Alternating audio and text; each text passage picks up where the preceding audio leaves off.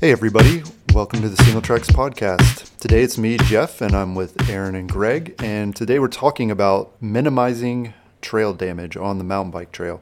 So I wanted to start it off asking you guys, what is your pet peeve when it comes to trail damage caused by mountain bikers? Man, there's a lot, but probably the biggest one for me is people riding around puddles instead of through them. You can see this really clearly, how it really widens the trail. And it's mountain biking. You're going to get dirty. Just ride through the middle of it. It's much better for the trail long term.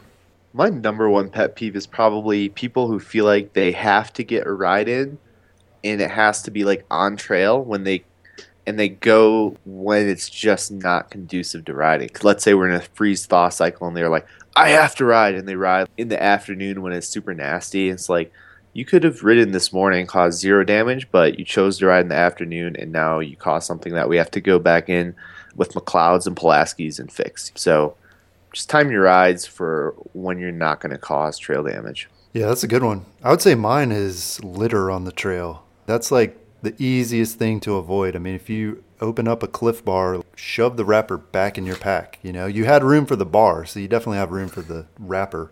To me, there's just no excuse for dropping trash on the trail. So, Greg, you mentioned riding wet trails. I mean, it really depends on the trail surface. For instance, a trail like Blankets Creek here in the metro Atlanta area, it's pretty sandy, and a lot of the trail is low. It's right by Lake Allatoona, I guess. So it's just not a good choice to ride when it's wet. There's areas that are really boggy. And Blankets Creek is actually very good about closing the trails when it's wet. If there's a lot of clay in the soil, which we do have in certain trails here, like Bull Mountain, for instance, it's going to be tough to ride in. Riding in wet clay is one of the hardest things you can do. It's really heavy. It sticks to everything on your bike. So not only is it going to be terrible for the trail itself, it's going to be really bad for your bike.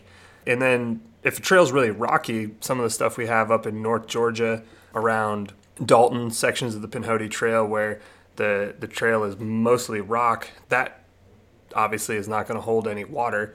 So it's, there's not really dirt there to turn into mud. So those are trails that are better to ride in the rain. I would say in general, trail systems that are in the actual mountains tend to drain better than some of the smaller trail systems that are closer to the city.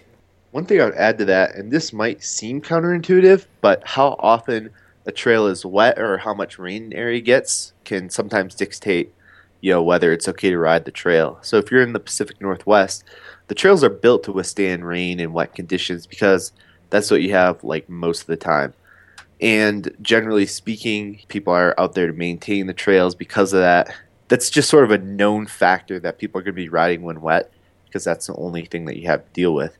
Now, on the flip side, if you're going to Moab and it dumps rain for a week, don't go ride the trail because that's like going to be the one day of the year that it's like wet and you can cause damage. It's like the other 364 days of the year, it's going to be bone dry. It's like wait 10 hours and it's going to be dry, So sometimes like where you are and like how much moisture an area gets over the course of like the year can dictate whether or not you should ride it. Yeah.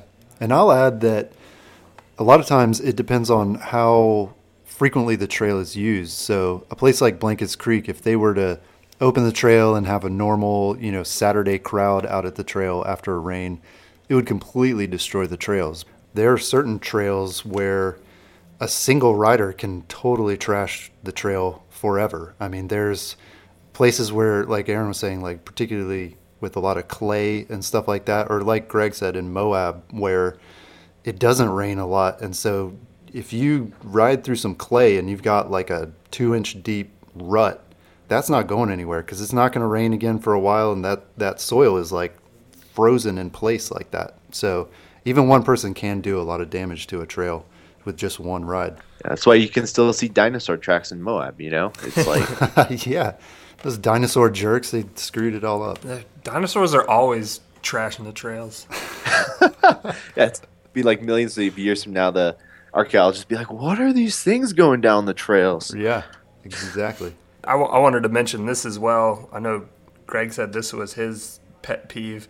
The freeze-thaw conditions, I think, are probably even worse than riding a wet trail because, that stuff it freezes into place. So if you ride when it's mushy and when it's in the thaw stage of that and then that freezes over, you get some really nasty ruts. And I actually crashed really bad at the Snake Creek Gap a few years ago in a frozen rut that only looked to be a few inches deep, but it caught my front tire and threw me to the ground hard because it was a rock solid frozen rut. So I would say definitely freeze thaw is a major concern too. Like I actually just saw we have some freeze thaw conditions going on in Georgia right now, so a lot of our local trails are closed because of that. Yeah, and the problem is it's like, if you hit it right, it can just be absolutely sublime riding. Riding frozen dirt is like friggin' awesome, It is. You can but haul you like ass. miss it by like 2 degrees and you're like screwed. It's a very, very fine line. And the problem with a lot of like Forest Service trails, like where I used to live in North Georgia and even, everything around here, nothing around here in Colorado closes. It just is not good to ride at certain points of the day. Right. Yeah. That's where the local knowledge comes into play, right? For sure.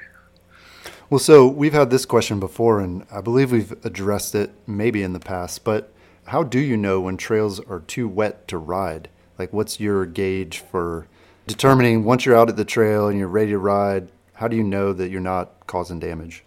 I would say if you're leaving a mark on the trail, it's too wet.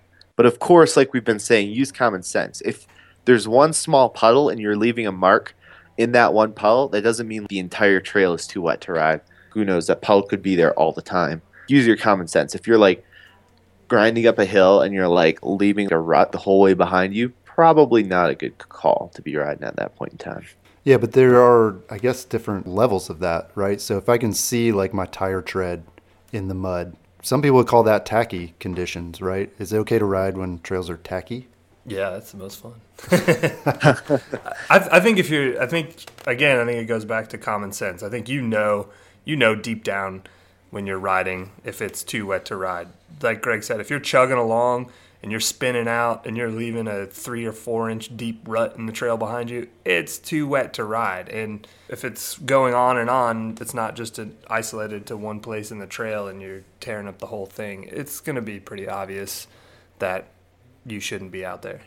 Yeah.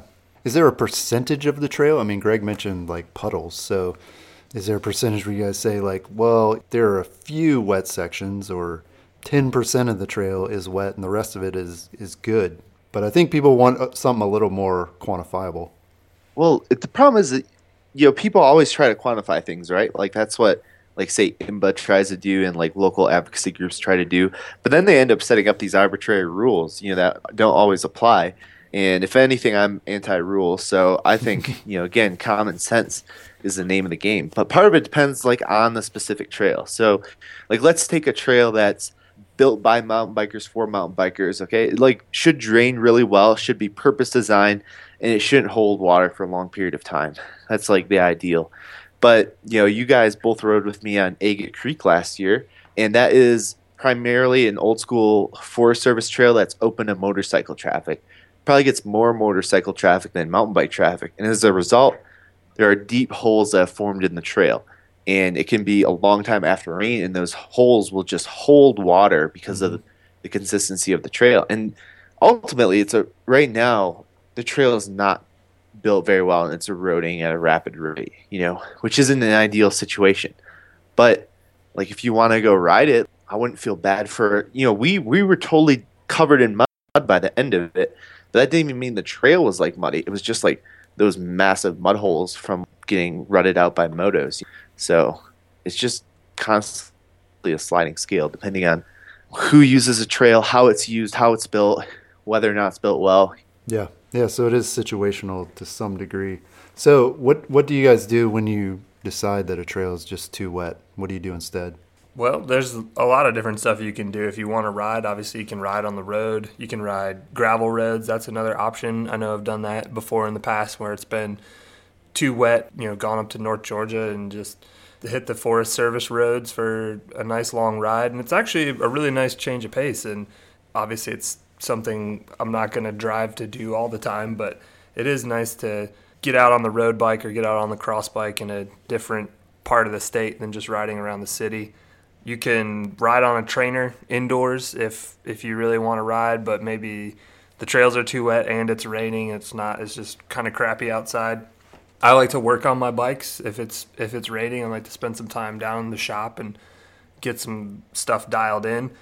And you can also spend that time working on the trails. If you really want to be outside, you can get out there and maybe fix some damage or clear some debris or something like that. Pick up garbage or do anything, clear limbs. Just give back to the trails that you ride. So when I lived in Georgia, I did exactly what Aaron did. But the interesting thing after moving out here to Colorado is I found there's always somewhere you can ride off-road and the conditions are going to be good. Like the number of days where I can't get outside and do anything is literally zero. But you have to pick your location very well. So if I roll up to a trail that's wet, I can usually drive to a different area that's going to be dry. So if it's wet up in the mountains, it'll probably be dry down in the desert. If it's wet down in the valley or down in the desert, generally you have snow to ride up in the mountains. So if you have a fat bike, you're still good to go. You're not causing any damage. If you have a wide enough selection of bikes and can hit a wide enough range of elevations, generally there's going to be something to ride. But if you can't, on the 1 or 2 days a year you can't do that, hitting the road bike or even going for a run are both good options too. Let's talk about some other things that cause trail damage. Skidding. So apparently it's cool to skid because people do that in mountain bike videos and everybody loves a good shot of some brown pow. So what do you guys have to say about skidding on the trail? Okay, well, to be honest, let's be very upfront. Skidding is fun. I remember I had a Schwinn Stingray back in the day, and I used to love locking up that coaster brake and laying some dope skids down the cul-de-sac. But obviously that was on the road and not on the trail. It's fun. It looks cool, but it's terrible for the trail. It doesn't help our image, I would say. It kind of just adds to this whole notion that mountain biking is just a bunch of Red Bull chugging bros ripping up the trails, and that's not good for access. That's not good for dealing with other user groups when that's the image that's portrayed. And a lot of times you have to keep in mind that these movies and these photo shoots where people are just blowing up these berms, either they're going to repair the trail afterwards or they built that specific turn for this shot. That's what they were trying to achieve. And so they'll take some shovels of dirt and throw it in the middle of the berm, so when they hit it, it'll everything goes flying. So it's a staged kind of thing. So that's what you have to keep in mind. And while it may look cool, I think it's something that the mountain bike industry kind of needs to move away from as part of their overall marketing. I agree. It's sort of like not portraying real life, because most riders aren't out there doing that. But then you see it in the movies and you're like, whoa, I should be skidding too, We talk about, when we talk about advocacy stuff, we discuss how low impact mountain bikes are, like how they're similar to hikers, less than horses and stuff like that. But if you start throwing down skids, that equation goes out of the window. If you're dragging your tire down like a mountainside, that's radically different than riding down it in a controlled manner. Some people think skidding also is the fastest way to stop, but it's important to know that that's just not the case. Somebody who is much more well-versed in physics could explain this better, but essentially, if you're locking up your tire to skid and your goal is to stop and you're not just like slashing a berm, if your goal is to stop, when you lock up your tire stops spinning, but your bike keeps moving down the trail. The way to stop your bike is to slow the spin of your tires.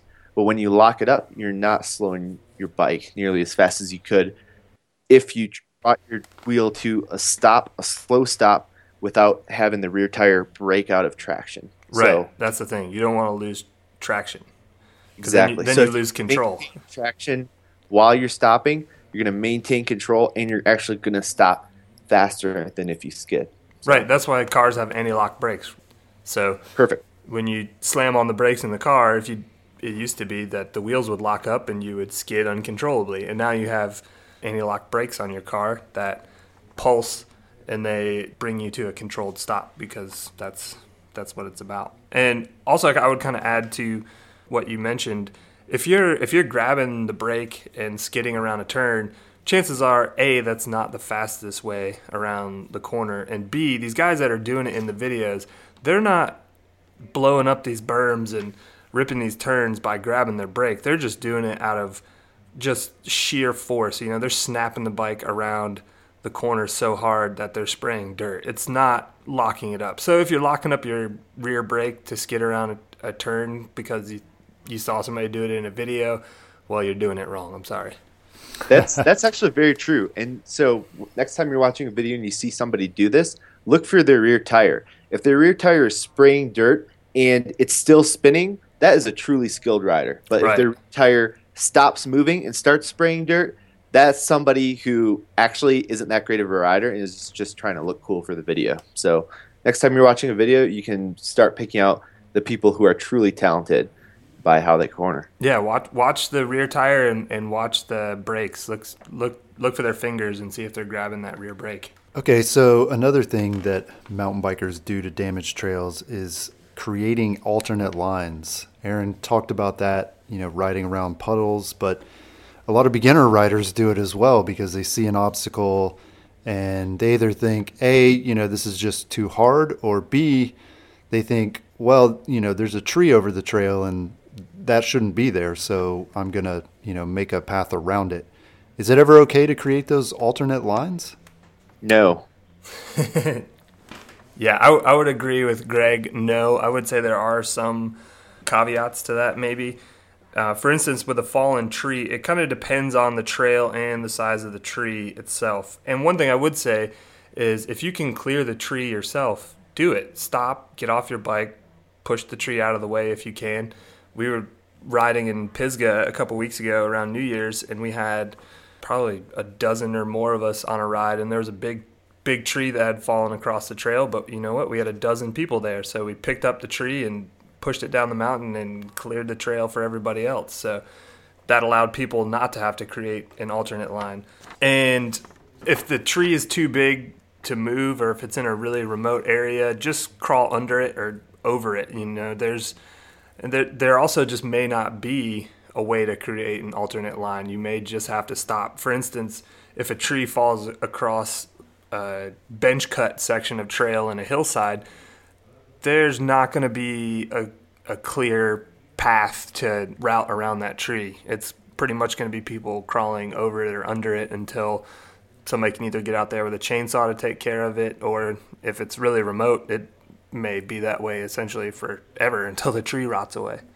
My experience, horses and motorcycles are actually way worse at creating alternate lines around downed trees because they can't just pick up their horse and haul it over the tree. So speaking of Bull Mountain, as we've been all day today, lots of alternate lines tend to form around trees there because the horses have no other option. Simply as mountain bikers, that's one way we can be better, is just by crossing the trees that are in the trail. Yeah. And Jeff, you also mentioned tough obstacles. I would say that one is a big no for me. If the original trail builders didn't include an alternate line around an obstacle and you can't ride it, get off your bike and walk. There's no shame in walking up or down an obstacle that you're not comfortable riding. But there is a lot of shame in creating, a chicken line when there wasn't one in the first place. That's poor form. So we're talking about some of these issues, and for a lot of beginners, they may not understand that, right? They may think that it is okay to build an alternate line when they can't get around something, or they're not sure if a tree is intentionally left in the trail to make it more difficult, or if it's one that's just fallen and needs some maintenance. So whose job is it to educate riders on proper trail etiquette? I mean, in golf, you can take classes where they teach you about replacing your divot and that kind of thing, but how do mountain bikers find out sort of the rules of the trail for? Well, I would say, a lot of it falls on the individual rider to educate themselves. But who provides that education? For one, we've written tons of resources on all the things we've discussed already. We've written resources on, best practices for riding without damaging the trail. We've talked about etiquette with other trail users, something we haven't even discussed in this podcast yet. We've talked about leave no trace ethics. We've talked about how to maintain a trail and who to work with to maintain your trail. And so I think if you're listening to this and you don't know these things, run a few searches on our site and start reading. So that will help you immensely. One of the tricky issues is when you talk about like creating alternate lines or like doing trail maintenance, like whose responsibility that is. That can be tough to know sometimes. So if you're riding a trail system and you think there's a trail issue, instead of like just modifying the trail on your own, I would encourage you to try to discern if there's a local trail building group that is in charge of that trail and get in touch with those people and see, if you can get involved in like helping update the trail. Generally speaking, if you don't know whose job it is to like maintain and modify the trail, then it's probably not your job to be like moving rocks around. Cutting a tree that just fell down yesterday, I mean, that's one thing. But even that, I'm not entirely clear on like the legality of that in the forest, like moving forest resources without a permit is illegal, but it's hard to determine exactly when it is and is not an issue. Yeah, that's a good point, Greg. Don't mess with people's trail work. They take that stuff very seriously. So don't take it upon yourself to modify a trail if you don't know what's going on. Yeah. I think too it's our job as experienced riders to educate others on proper trail etiquette. I mean, if you see somebody out at the trail and they're riding around a puddle, maybe if it's a really big deal, you might want to say something. Or definitely if you see somebody attempting to modify a trail, it's our job, I think, to tell people you're not supposed to do that and sort of educate them on the spot. Okay, so finally, mountain biking is never going to be zero impact. No matter what, trails are going to get damaged over time by us riding them over and over. So how can we make up for the damage that we cause by riding on a daily basis and riding, really quite considerately? Volunteer, for one. So attend work parties. I know most local organizations will have typically a monthly work party. So the same day every month, they'll have people out to work on the trail for a few hours. So attend one of those. Donate to your local trail building organization or a park that you ride a lot that you feel, you want to give back to. Help new riders, as Jeff and Greg mentioned. If you see something out there that someone's riding inappropriately, I don't know if that's like a dick. Yeah, like a dick. Be courteous, but help new riders learn along the way, I would say. And then if you're out for a casual ride, pick up trash. If you see something on the trail, stop and pick it up if you're not in a hurry. And like I mentioned earlier, clear limbs and that kind of thing, stuff in the trail. And any little bit you can do to help out. I've had people email me before and say, hey, I want to get involved in trail work. I want to help maintain the trails and build new trails, but we don't have a local advocacy group. What should I do? And honestly, my response to them is, well, it sounds like you need to start a local advocacy group, because if there isn't one already, who's going to do it if not you? So sometimes it just takes people willing to step up and say, hey, I'm going to organize this. I'm going to get people together and we're going to make a difference in our local area. And maybe you need to be the catalyst to make that happen. If you have a local group, great. But if not, I encourage you to start one. Yeah. And I would say, I really like what Aaron said about just if you see something that's easy to fix, like picking up trash or clearing away limbs, definitely go for it. And also, I would say for the people, there are people out there that they just either don't have time, which, that's hard to believe. If you have time to mountain bike, then you should have time to work on trails, or you can substitute some of that time. But some people just hate trail work, right? It's not for everybody. It's not a glamorous thing. So if you just like have a real problem with doing trail work, you can give money. You can always give money to clubs, and they're going to find a way to use it and, help maintain the trails. Again, I bring it back to the golf example. When you play golf, you pay greens fees every time you go out. Mountain biking is not that way. It's free for us to go out. But if we are able to give back some money, then that's going to ensure that the trails are going to be there forever and that someone can maintain them, even if we can't. So if you'd like to learn more about this topic, be sure to check out singletracks.com and search for trail etiquette or Chris's article titled Stop Riding Like This. Thanks for joining us. See you next time. Peace.